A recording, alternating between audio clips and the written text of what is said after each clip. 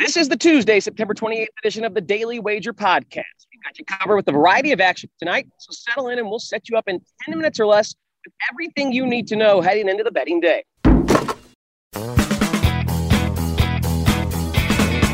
Welcome to the Daily Wager Podcast, presented by DraftKings, America's top-rated daily fantasy app.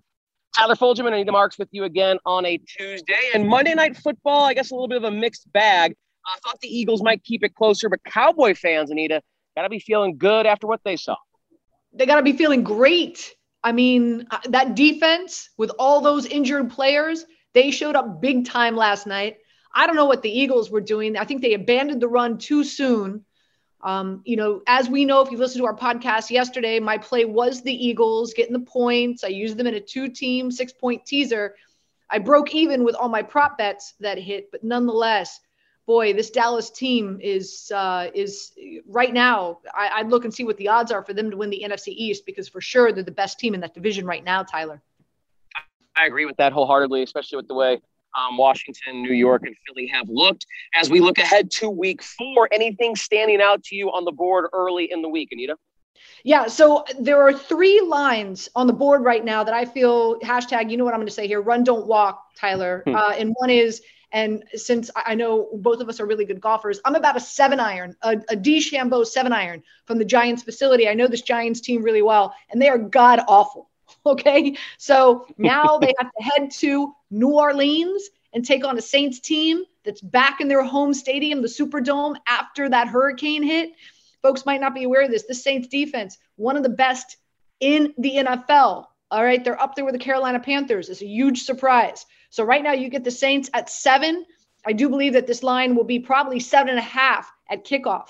So I like the Saints right now at 7. Another one, give me Seattle with the better quarterback and the points going up against San Francisco after that very disappointing loss to the Green Bay Packers. So I like Seattle getting the points at 3. And last but not least, man, the Steelers, Ben Roethlisberger, come on, dude, should have retired last year. They've got a ton of injuries on the defensive side of the ball. Now on the offensive side of the ball as well. I love this Packers team minus 6.5. I know there was a lot of talk and negativity around Aaron Rodgers when the season started. They didn't look good in week 1, but boy, have they brought it together. So Packers minus 6.5, Seattle plus 3, and the Saints at minus 7. Those are the lines that I'm on right now. Yeah, I'm definitely feeling your desire to wager on the Saints there at the Superdome and the way that the Giants have looked so far. No good. Carolina, and I think a good spot coming off the long week of rest. Dallas getting a short week, sandwiched in between that matchup with Philly where they're coming off the emotional high, and then the week after they get the New York Giants, another division game. So it's definitely a sandwich spot, I think, for Dallas and Carolina. Getting 4 points the way they've looked is something that I like.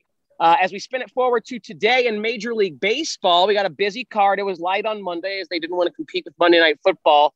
I'll go ahead and offer up a few plays that I like. My St. Louis Cardinals going for their 17th straight win, Anita, and they're underdogs at home against the Milwaukee Brewers. Now, Brandon Woodruff is a great pitcher, but the Cards have their ace, 39-year-old Adam Wainwright, on the bump. He's been awesome at Busch Stadium. Woodruff is a very good pitcher, but the Cardinals just swept Milwaukee 4 games in Milwaukee last week. Now they're trying to keep this mojo going as underdogs, plus 105.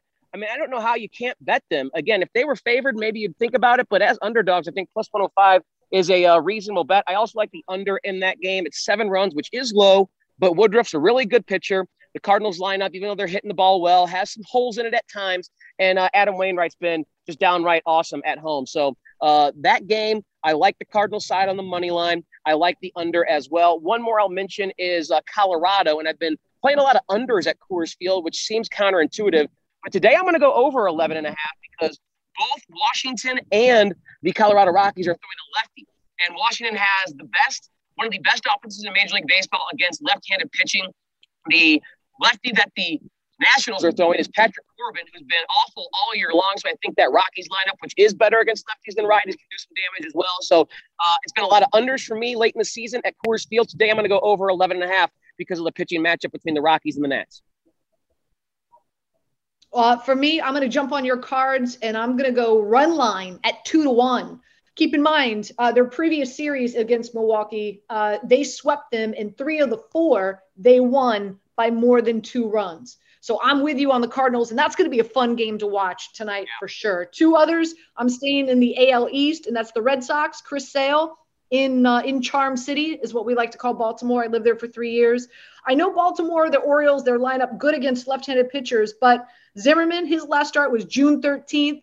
This is a Red Sox team coming off a sweep, getting swept, I should say, by the Yankees. And they know, man, their postseason future odds are really in their hands against a very poor Orioles team. So I like the Red Sox today. And last but not least, what about Toronto on the money line? You've got the Yankees. They're riding high right now. They've won 6 straight. They're coming in hot. But Talon, he is not good against the Blue Jays. 0-2 with a 6.75 ERA. And meanwhile, Jinru has been excellent against the Yankees. 2-0 with a 1.88 ERA. In fact, his last start, 6 innings, he only gave up 3 hits. Do you hear about their turtle that travels with them now? His name is Bronxy. I have not, but I remember the Angels had the rally monkey. I remember the Cardinals had the rally squirrel. So you're telling me there's a rally turtle now in Major League Baseball? Yes, there's a rally turtle for Cortez. He has a pet turtle, and now the turtle is on the road with them. I was just going to say, fear the turtle, hell in the shell, a line from the Maryland Terrapins. But regardless, no, I'm with the Blue Jays here. I mean, this is a battle for the wild card, and it's going to be fun the next few weeks. All right, finally, Anita, it was NBA Media Day across the nation yesterday, over the last couple of 24 hours or so.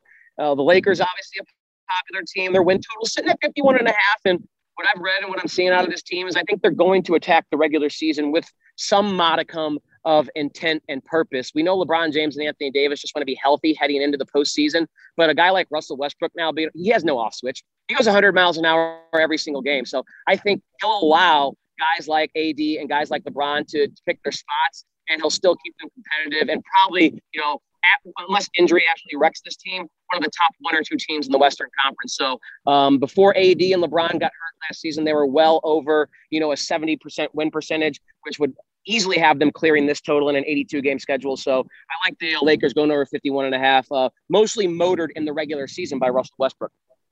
Interesting. There's a $10,000 bet out there that the Lakers will not make it to the postseason, and it pays off $160,000. Well, I'm just throwing it out there. LeBron and AD in bubble wrap. I would make sure whoever made that bet, I would find out if I was Lakers security and make sure you're not lurking around corners with baseball bats or something like that. I mean, really, at the end of the day, what you're doing is you're wagering on their health, because let's be honest. They get injured. Yeah. It's a repeat from the season. Exactly. So really, you're laying $10,000 that they're not going to stay healthy and they're not going to make it to the postseason. I get it. That's exactly right. My money is on the Nets.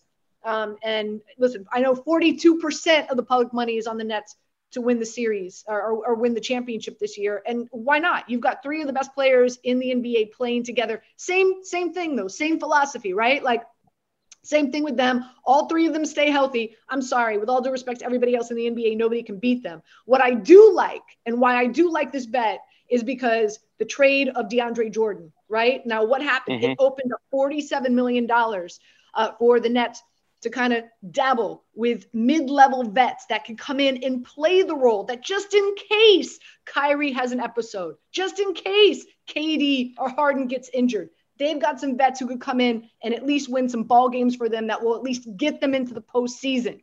I love Aldridge coming back. I like Millsap being a part of this roster now. The fact that Bruce Brown stayed with the team was crucial. So I like the Nets here. Again, I know 42% on them to win the championship. Count me into that percentage.